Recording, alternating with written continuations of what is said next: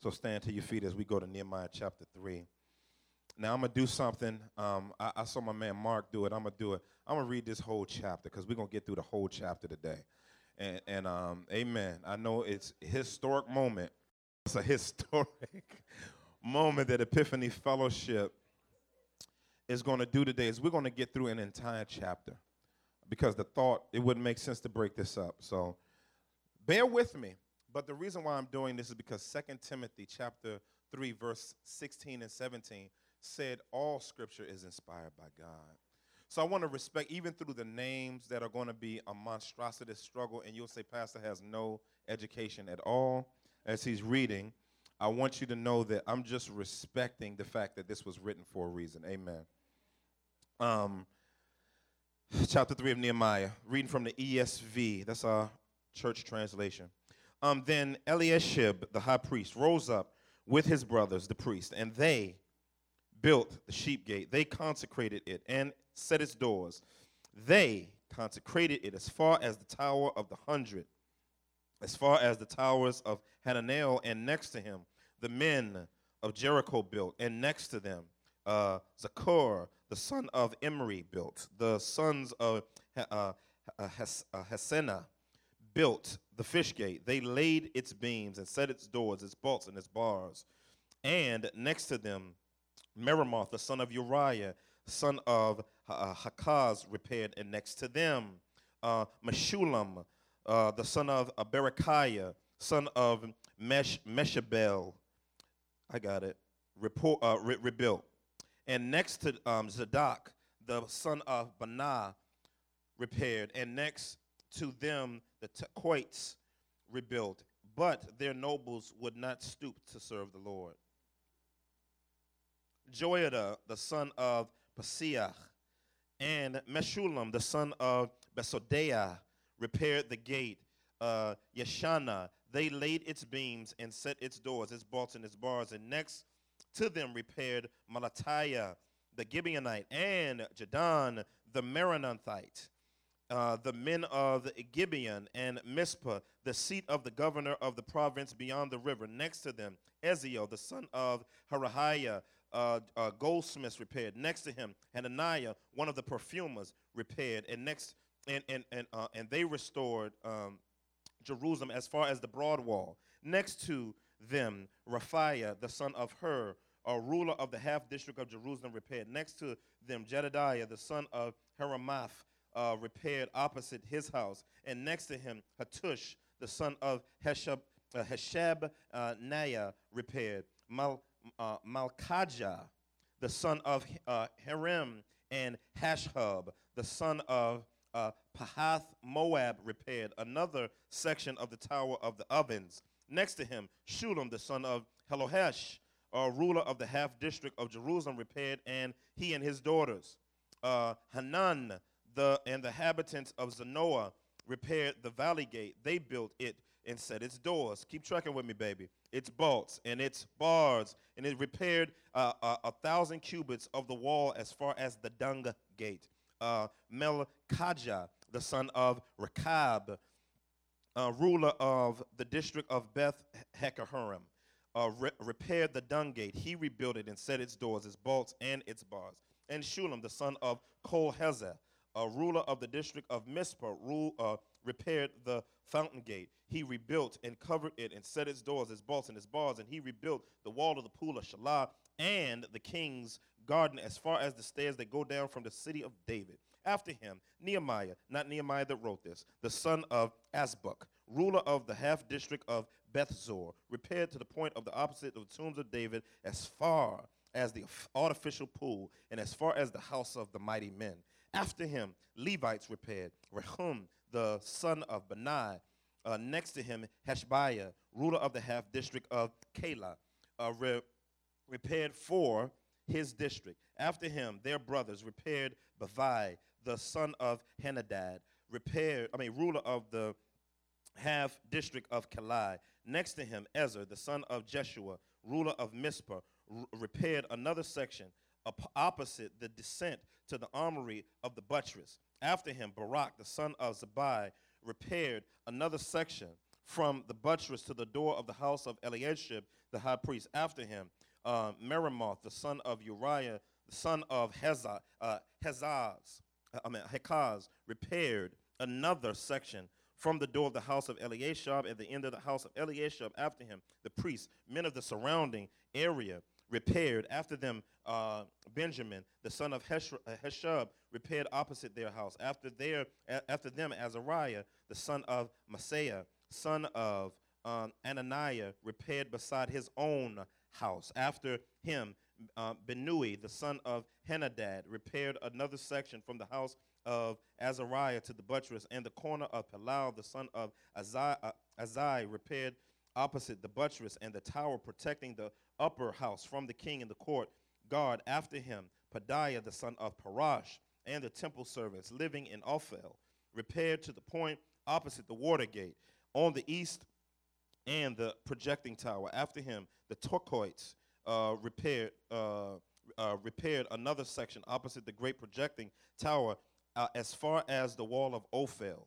Above the horse gate, the priests repaired, each opposite his own house. After them, Zadok, the son of Immer, repaired opposite his own house. After him, Shemaiah, the son of Shechaniah, the keeper of the east gate, repaired. After him, Hananiah, the son of Shelemiah, and Hanan, the sixth son of Zalaph, repaired another section. After him, Meshullam, the son of Berechiah, repaired opposite his chamber. After Malchijah, one of the goldsmiths, repaired as far as the house of the temple servants and of the merchants opposite the muster gate, and to the upper chamber of the corner, and between the upper chamber and the corner, the sheep gate, the goldsmiths and the merchants repaired. Amen. Amen. We got through. Y'all should give God a hand praise for his word anyway. See, I know y'all looking at this funny, but give him a hand praise for his word. Amen. Sit down. So have a seat to the glory of God. Well, we got through it, right? Now time to preach it. It's interesting that for me, I had to go back to seminary last week and go take out my books on narrative interpretation because I wanted to make sure that I was having some exegetical connectivity that made me not add to the text something that wasn't in it. So it was a great time because I am a hermeneutics nerd, and so I am a Bible geek, and so I enjoyed my time in it, but I wanted the refreshing power of the Spirit to come through in what God was saying here in this passage. And in this passage, it's very, very important because it's not a genealogy, even though it has family relations here. It's a very important passage because it talks about the functional act of the people of God committing themselves in unity to build. And in them committing themselves in this unity to build, we see that God has graced Nehemiah, as we have been trekking in our series, Rebuilt to Build, as we see that God has been at work among the people of God to help them to get what he called them to get done. And so what I want to do in this text is I want to extract some rebuilding principles.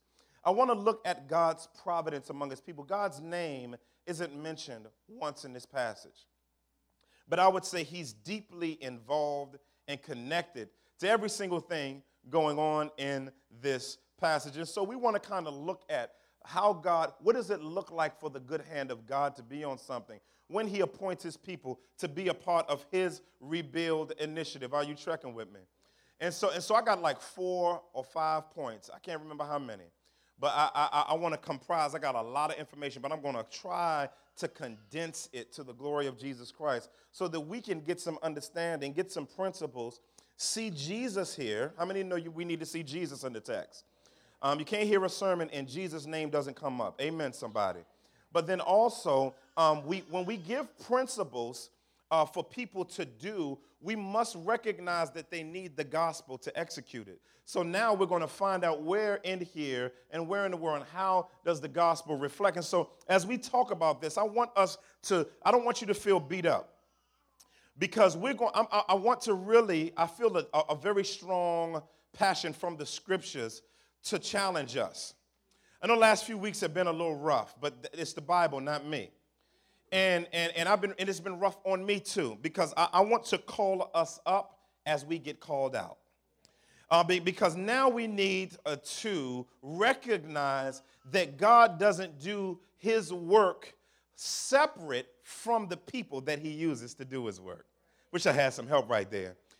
So we're going to see in this passage that God uses human hands to build. And not just human hands in general, but yours. And so as we go through this series, Rebuilt to Build, I want to just tag this text if I can. A God rebuilding through human hands.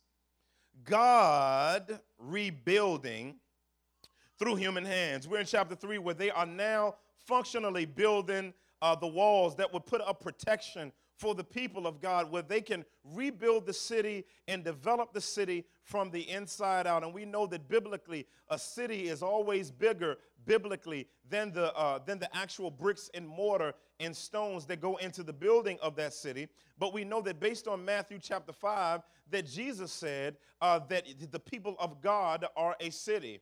So we're looking at the fact that we are a city within a city. Say, I am a city within a city. I wasn't going to say I am somebody. I wasn't going to do that. But even though through Christ you are. But a city within a city. So we see here a beautiful principle in verse 1 that I would like to see and extract. Verse 1 sets the tone for the entire gateway into the passage.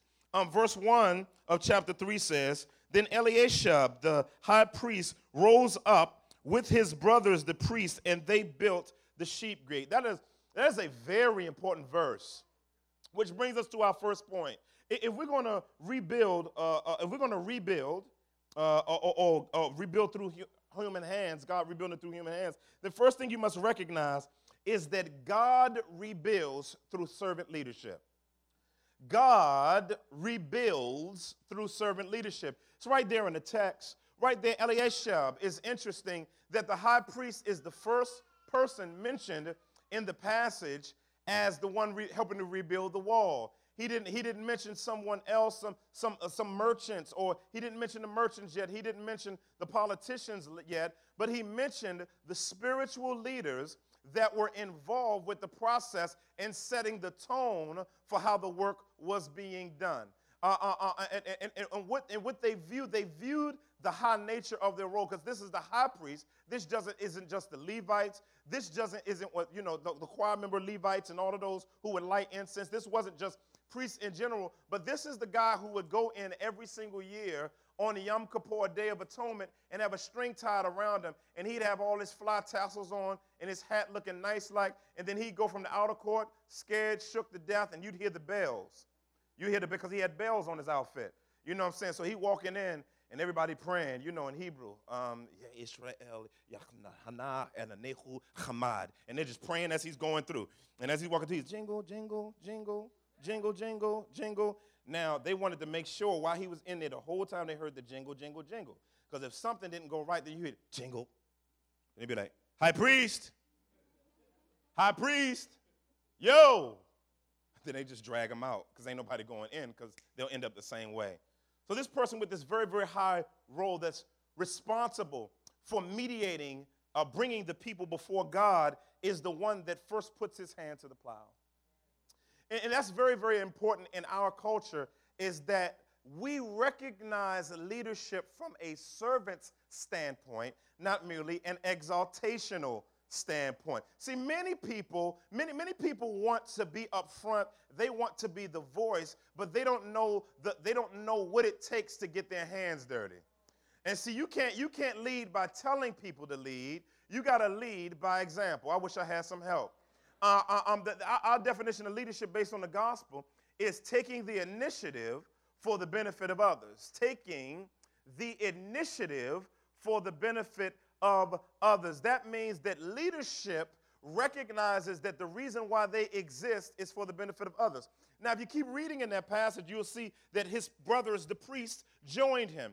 So also the other spiritual leaders who were responsible for teaching, who were responsible for transcribing Tanakh, who were responsible for teaching Israel, shepherding Israel, taking the sacrifices of peace and thanksgiving and sin offerings, and dealing, even though that was a very, very dirty job, it was viewed as a beautiful and glorious job because it dealt with how God's people related to the living God. But yet you see them recognizing that their spiritual leadership has very, very practical impact on setting the tone for the community. And so what we need to begin to do is we need to recognize that philosophy as setting the tone for how building takes place, because God does rebuild through servant leaders. We see the ultimate servant leader being Jesus Christ. Jesus Christ in John 13, verses 1 through 13, does something that was unashamedly crazy. I don't know if it was raining outside, but I know that it was dirty all the time and dusty all the time. Where they lived felt like a consistent construction project because it was dusty everywhere. And so people either were barefooted or they wore sandals. But what's interesting is that while Jesus is about to enter what's called the upper room discourse section of the scriptures. Y'all still tracking with me? And as everybody's feet are dirty, he knows he's about to give some information to the people. But before he gives information to them, he puts on the servant's robe. He takes off his rabbinic garb. He puts on servant garb, the lowest person in the house, and he bends over and begins to wash the feet of the people of God. He begins to wipe the toe jam from under their toenails and wash the toe jam in between. He wanted to cleanse their feet as a position of making sure that he knows that if their feet are right, everything about them will be right. In other words, a servant wants to make sure that the people that they serve walk out what's being taught. And so what he did was he prepared them to walk that out. And so right now, because when a leader serves, listen, it motivates the people being led to serve. And so here in this passage, we see the priest taking this posture and disposition by setting the tone for what it looks like for a city to be rebuilt. What if all the spiritual leaders in Philadelphia took off their titles and marked off their title on the marquee of the ministry and stopped taking a bunch of offerings from everybody for their own purposes and having a bunch of and begin to say, listen, we are going to de-exalt ourselves. I wish I had some help. And begin to work in a sense of servitude. Take on the responsibility of actually loving and helping to transform people on a practical level. You can impress people from afar, but you can impact them from up close. And so God is calling us. God is calling us to be a servant leadership community. How do I know that? Because 1 Peter, the 2nd chapter, verses 9 through the end, calls us a royal priesthood. That means that a priesthood is not only a specific special ops team within the body of Christ, but the royal priesthood is a community of people who are royalty after the order of Melchizedek, a.k.a. the order of Jesus Christ. And what we're called to do is we are called to be a comprehensive servant-leading community. Because why are we the servant-leading community? Because the church are the servant leaders of the city. We're the servant leaders of the city, and so because of that, there's a rich importance for us to look at our role in our city, where God has sent us as this city, within the city, to begin to work through and restore. I like the fact that Eliashib's name means God restores. It means may God refresh. It means God leads back. What a way to open up the passage. For God to use the meaning of that name to talk about what he wants to do among his people. And so my prayer is that we would be a bestial community of servant leaders who reflects and honors that. But we need servant leadership, not selfish leadership. We need servant leadership. I'm still in the text versus servant leadership. He says, right, I like the way Alexander Strauss puts it in his book on biblical eldership. It says one seeks to control people, the other seeks to serve people. One promotes self, but the other prostrates him or herself. One seeks prestige and position, but the other lifts up the lowly and the despised. If you remember throughout this book and throughout section of chapter 2, verses 9 through 10, you remember when Sanballat, Tobiah, and Geshem began to sneer and jeer and despise the work of God among God's people. In other words, they weren't servant leaders, they were selfish leaders. And the reason why they were up on some major haterade is because now they were going to lose their positions because they didn't posture themselves before God's people. And see, people that are concerned about position, when you begin doing things for the actual people that God placed you there for, what will begin to happen is they'll be on major haterade ministry. And that major haterade they'll try to find something wrong because they want position, but they don't want the posture. And so what God is calling us to is be a community of posturers that's not trying to be glorified and honored and getting in articles in Philadelphia Inquirer, but by us being appointed and put there by the very reason that he put us there. Why did they hate on him? The Bible says in chapter 2 that they hated him because he sought the welfare of the people. And when you, like we said last time, when you seek the welfare of the people, what begins to happen is it messes up the system of control. Man, I got to move on. But servant leadership is so important for the people of God to be able to have. Dr. Perkins, who's coming to speak at Thrive next year, our conference next year, probably the modern day father, Crawford Loritz called him the modern day father of urban ministry. As he talks about this principle of leadership, servant leadership from Nehemiah in his book, his historic book on restoring at-risk communities, he says servant leaders are the glue, the stabilizing glue that holds communities together. It says leaders see the essence of their historic situation, take responsibility, go to the problem level, and make the sacrifice necessary for a solution. Let me just give a sidebar for those of you who want to plant churches and be in ministry. Some of y'all think that it's about coming up and preaching on Sunday morning. This is just for free. This is a sidebar for those who want to be in ministry. You think you want to be on podcasts and you want to go here and there and preach, but that's probably about 15 to 20% of what you do is preaching. It's more massive than that. Serving people is more than just getting on your soapbox once a week. And so if I could help you out, don't come into ministry if you just want to floss. But if you want to serve, do it well. If you want to serve, get at it. Don't wait for an opportunity for me to give you an opportunity to preach or to teach. Get to work, because I'm never going to let you do nothing unless you position yourself as a servant. Don't send me an email. Don't send me a Facebook. Get to work. I wish I had some help. I'm not angry. I'm just trying to help you out. You got to grow up. And many of you come to me because you want exaltation, but exaltation comes first from humiliation. I'm alone up here. So you're going to have to get your grown man on and become a servant leader. And if you're not a servant leader, you will not plant through Epiphany Fellowship. You will not preach at Epiphany Fellowship. You will not teach at Epiphany Fellowship. The elders will never lay their hands on your body because you have positioned yourself as a hireling versus walking in humility. So I'm going to move on, but I just want to help you out. If you want biblical eldership, you got to walk in the humility and brokenness of the elderly. And so there is going to have to be a servant. I don't want you to just be a servant and your heart needs to be postured. Your soul needs to be postured. And I just want you to know most of the anointing, and I'm going to use that word, that comes from your preaching, comes from your hands being broken on people. And so this beginning is a servant leadership piece. I never want to become the point where I'm on some high horse of flyness. I got to move. Help me, Lord Jesus. Next point, which is a phenomenal point.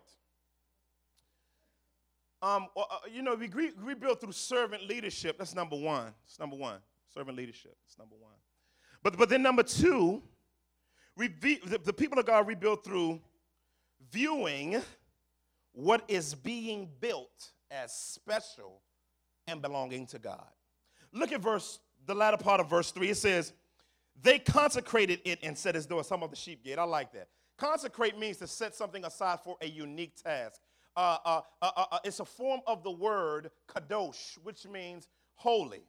And this form here, consecrating, means that they I don't know if they threw oil on it or blood on it, but they consecrated this gate as a unique gate, and I'll get back later. Oh, it's beautiful significance of this gate when we get back to it later. But I like the fact that they're pointing to the fact that God, this entire project is set aside for a unique task for you, number one, but then number two, it belongs to you. Now, you got to have both of those together. Because when something's set aside for a unique task or being special, what happens is when you revel in something you're doing under God and through God as special, you'll begin to worship the thing that God did through you. So therefore, the consecration is not just to say this is special. It also is to point to the fact that the work belongs to him. Because if you're reminded that it's special, I wish I had help, but that it's also set aside for him, it'll continuously remind you of how special it is. But, oh, this belongs to you. So I'm going to honor you and worship you. Because what they would see is they would smell the oil on it. I put some oil on my son's head the other night because I felt some demonic activity in my house, and I'm crazy. I went and got my oil, shook it up, and started smearing their foreheads. And I like the fact that when they got later on in the day, they came over to me, and I could still smell the sandalwood on their forehead. And what it reminded me, I said, dang, I thought that was gone. But what was interesting in coming back and me still smelling it on them, it reminded me that God had me smear that on them to remind them that thing had happened. In the same way with this door, whenever they see the blood on the gate, I wish I had some help. Whenever they saw the oil on the gate, what they would do is they say, oh yeah, this is God's. This is a special gate, but oh yeah, this is God. Every now and then, God has to remind you while you're serving him that it's special, but the thing that makes it special is that it's his. But don't stop there. Jesus was enacted in this sanctifying, consecrating ministry. Because in John chapter 17 is his high priestly prayer. And he goes as the high priest before the living God on behalf of the people of God. And what he begins to do is he begins to pray, and he begins to pray a consecrating prayer for the people that we would be in the world, but not of the world. So in other words, he's saying you're special, but don't get big-headed, you're his. Because verse 3 says, this is eternal life, that you would know God and his only son whom he sent. That's being his, and that's relationship. And so this idea, this consecrating philosophy is a very, very important thing that we recognize and utilize everything to never forget what it's there for. Because being special means you treat it right. Recognizing that it is that you worship him for providing it. And that is why we do what we do. This is a very, very important tenet as we look at this next point. I got to move. Next point, God rebuilds through unity among different types of people. God rebuilds through unity of different types of people. I want you to look at some verses. Look at verse 1. It says, high priest. That's the spiritual leaders. Look at verse 8. It says perfumers and goldsmiths. Verse 32 and 31 talks about the merchants and the perfumers. When you look in verses like verse 9, 12, 14, 15, 16, 17, 18, and 19, you see the rulers, which points to the politicians. When you look at verse 12, he and his daughters, talking about Shalom, he and his daughters building. And then you look up in verse 28, you look at the neighbors, the cats going outside his crib and building. This is interesting, these categories. Because the first category of people that you see building are the spiritual leaders. Now, this points to the spiritual leaders' role in rebuilding, and their role that they would play in the city was to restore spiritual vitality and order to the city. That's beautiful. That's number one. But then we got the business owners. I like this because these are regular old people on this. You got the perfumers. You know what I'm saying? Like when you walk up in Macy's and people's like, you want some of this? But what they did, though, is they weren't just perfumers that sold perfume. They created perfume. And so they were their own manufacturers within the city. Now, what would the merchants do? The merchants, the perfumers, and the goldsmiths, they were part of, the merchants were more so the people who sold produce and sold animals and sold all types of items. And then you see the goldsmiths who make sure folk have some gold on every now and then. Amen. And so they restored the economy. Like that they're on the walk. And then you got the politicians. They restore structure, social order and structure to the community, the rulers of this half district of Mizpah. You see the guy, the half district of Jerusalem, right? Then you see families, he and his daughters. Let's walk through this a little bit. Can I walk through this for a second? The business owners, it's very important that in the rebuilding of a city, that there are some people that by faith start businesses. Where do I see this in this text? Well, did you see the shape that Jerusalem was in based on chapter 1, verse 3? Now, why in the world would these business owners go to a broken down, trash-ridden, dirty city to establish businesses? Oh, it's in the Bible, ain't it? And guess what? They know Jesus. They're transformed by Yahwehistic philosophy of life. And so their entrepreneurial practices reflected their philosophy of Tanakh. And because it reflected their philosophy of Tanakh, they can incarnate into the context and begin to develop the economy to provide jobs, but to also develop common ground so that the people of God have an opportunity to engage lost people with the gospel. See, that's what we need at Epiphany Fellowship. We need, so I believe God right now, and I'm going to pray it, that God will provide through some of y'all college students and some of y'all non-college students, that you would become business owners, that you would go over there across from the Kingdom Hall up in Strawberry Mansion, where the East Gate Inn used to be there, and it's for sale, and it's in ruins, and that you would see more there than those ruins. I wish you would go down in the Diamond World, down all the way on the other side of 25th Street, and see the factories down there, or up on Allegheny, 20th and Allegheny, on the other side of Deliverance Church, and see a multiplicity of those buildings. I wish you go around the corner on Susquehanna, in between 16th Street and 19th Street, and look at all of those facilities down there that are torn up and broken down, and begin to say, how can I envision shalom through being a merchant? Well, what can I do to uproot the ruins? It's interesting. God says, this is the fast that I desire. And he begins to walk through, I'm getting ahead of myself. I'm gonna wait. We gotta wait.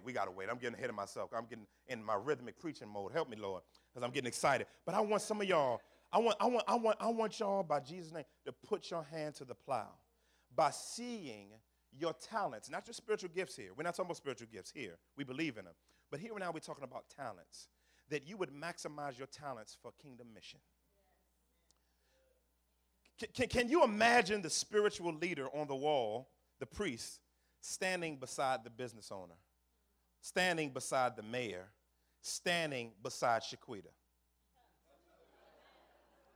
But that's what's happening in the passage.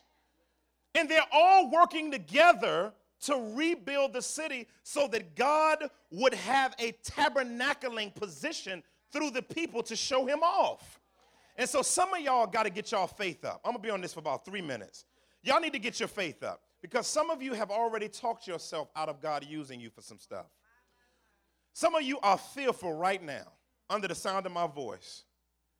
And God wants you to step out on him, not on faith. Don't ever step out on faith because that's all you'll have. But you take your faith on him because he's the object of your faith, not your faith. And you step out on him, and you begin to think through it, and you begin to pray through it, and you begin to struggle through it, and you begin to work through it. Now, make sure you got the gift, though. Don't be just wanting to be a business because you're watching MTV and VH1 and everybody starting their own record label. And business. Now, let me just say this. There are more things to start business-wise than a record label.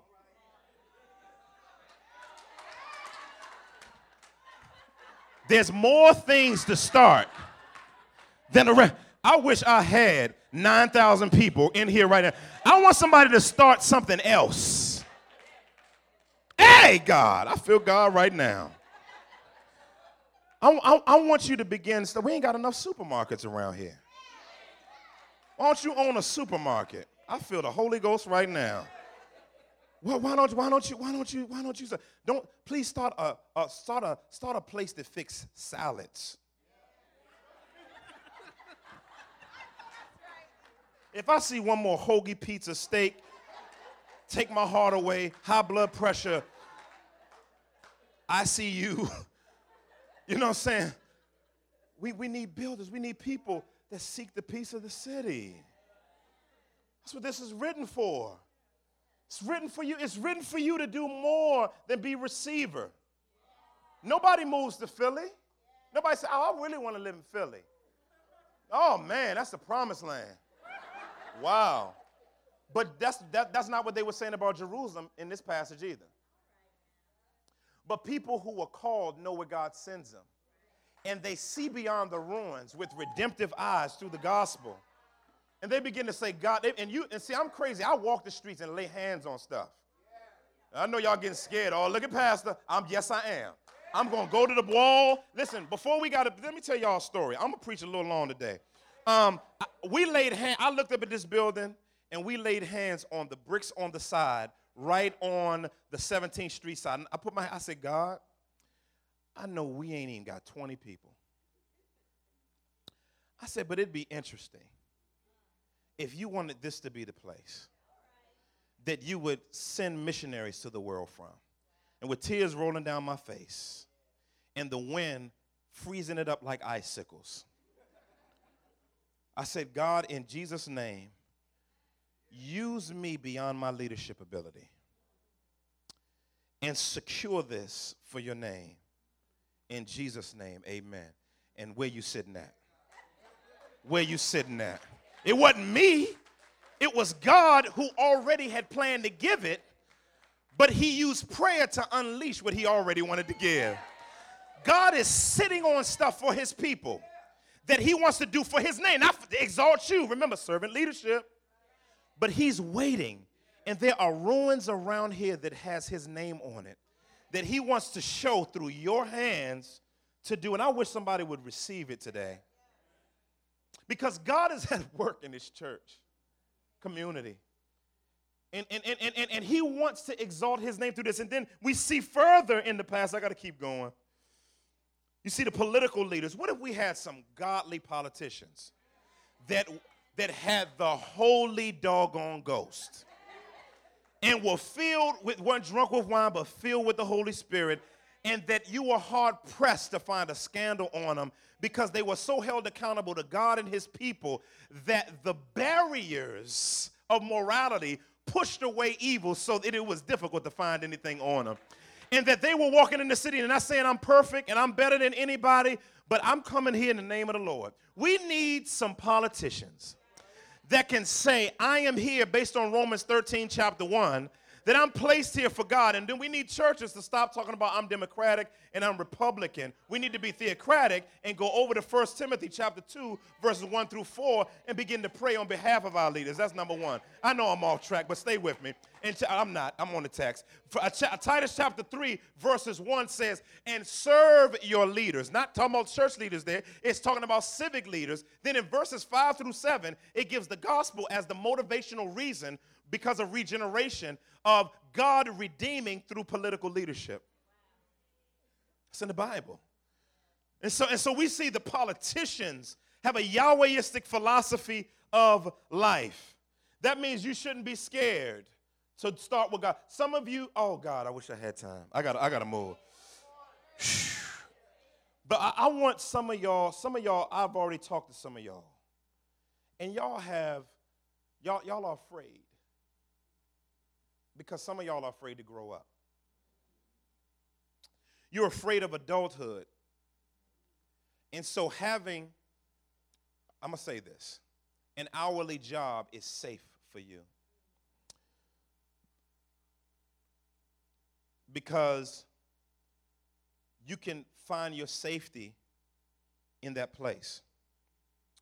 But many of you all, God is going to begin to move you past that. And he is going to open doors, but he's not going to open any of those doors until you move out on them. God never starts open. He doesn't ever start anything without faith.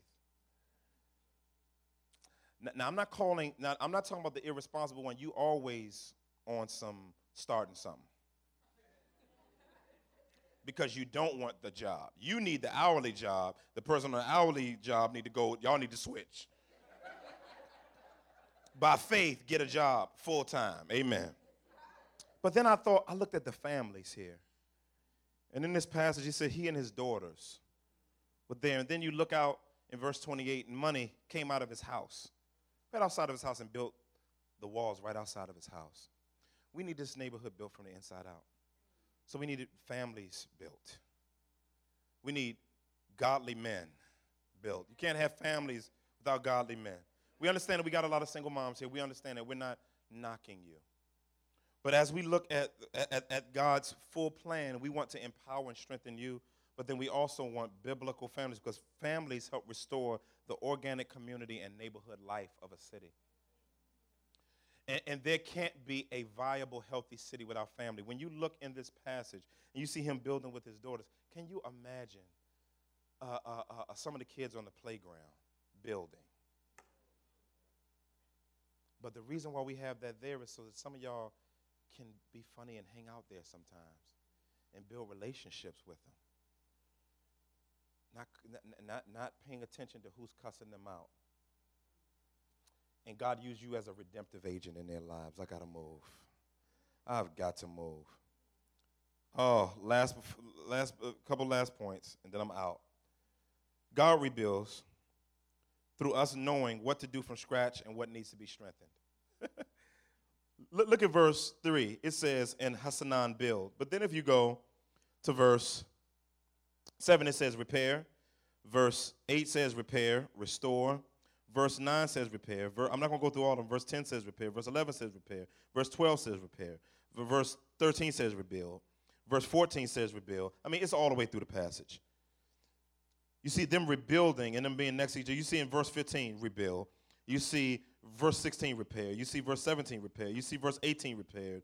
You see verse 20, repaired. You see, oh my God, repaired. It's interesting that build is used once or twice, but repair goes all the way through. You know, what's this is interesting is Nehemiah got there in his awareness, and he recognized that wasn't as much broken down as he thought. And instead of reinventing the wheel, he can go in where God was already at work. Now, what we need to begin doing, Christians, is we need to begin to know what to start from scratch and what to repair and rebuild. And there are parts of this neighborhood that need repair, not necessarily rebuilding. You know, people always ask why Epiphany Fellowship needs to start a school. I understand that. And we may do think about that in the future. But it'll still have the general school system with issues. That's number one. But really the system isn't the issue. It's families. So if you rebuild families, it'll change the system. Because the system will remain the same. But you're just inserting more sinners into the system and making a better looking system. And you're using a system to manage sinners, us. And so you need the gospel to transform people, and God will use through the Spirit to raise up people to bring a redeemed system. I wish I had some help. And so they repaired the walls in different places. And so I'm praying that we would learn how to repair and work with the neighborhood and not just for the neighborhood. So that our community can take ownership for our issues. But I'm talking about from a biblical standpoint, not just some type of social service effort by itself. Isaiah 58:12 says, and your ancient ruins shall be rebuilt, and you shall raise up the foundations of many generations. Ain't that interesting? That the foundations has to do with people. You shall be called the repairer of the breach, the restorer of the streets to dwell in. You know, the Bible teaches block smarts. And here we see the restorer of the streets being people being transformed by God. Anyway, I'll end on this because it's so important that we understand the fact that if we do these works without the power of the gospel, it won't work.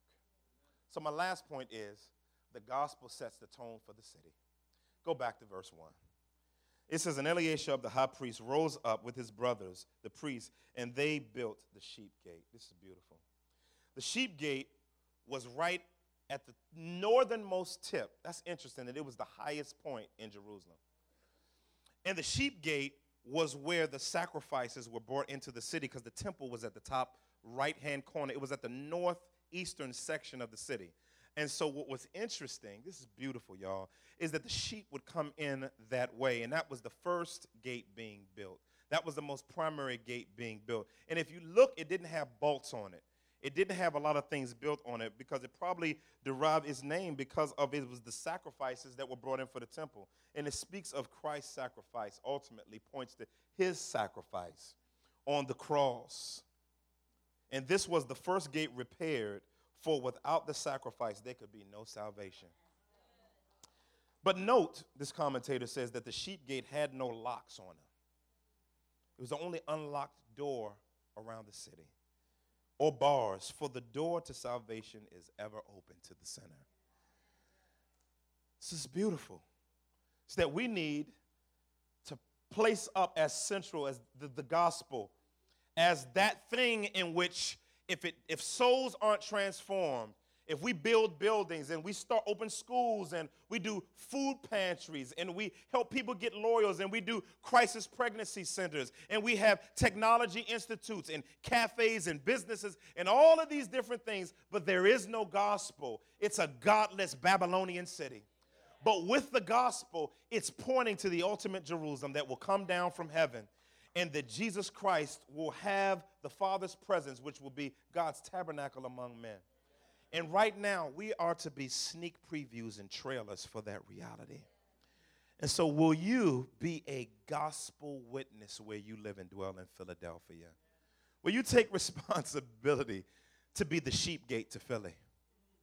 Will you build the sheep gate today? Will you recognize that it sets the tone? And it's interesting, they didn't consecrate the other gates, they just consecrated one. Because when you consecrated that one gate, it cleaned the whole wall off. That's the power of the gospel. Once the gospel cleanses something, it cleans the whole thing, not just a part of it. And so I pray that God will grace us to be builders for his name's sake. Father, pray in Jesus' mighty name that you would give us a sense of responsibility in this city. Lord God, I want everybody to be encouraged here today. And I want them to hope. I want to pray, God, Romans 15 over your people. Lord, we who are strong have an obligation to bear with the failings of the weak and not please ourselves. God, let each of us please his neighbor for the good, to build him up. For Christ did not please himself, but as it is written, the reproaches of those who reproached you fell on us. May the God of hope fill you with all joy and peace in believing, so that by the power of the Holy Spirit you may abound in hope. Lord God, help us to bring a hermeneutic of hope to Philly, and that people may see the hope of transformation through the transforming power of the gospel. In Jesus' mighty name we pray, amen.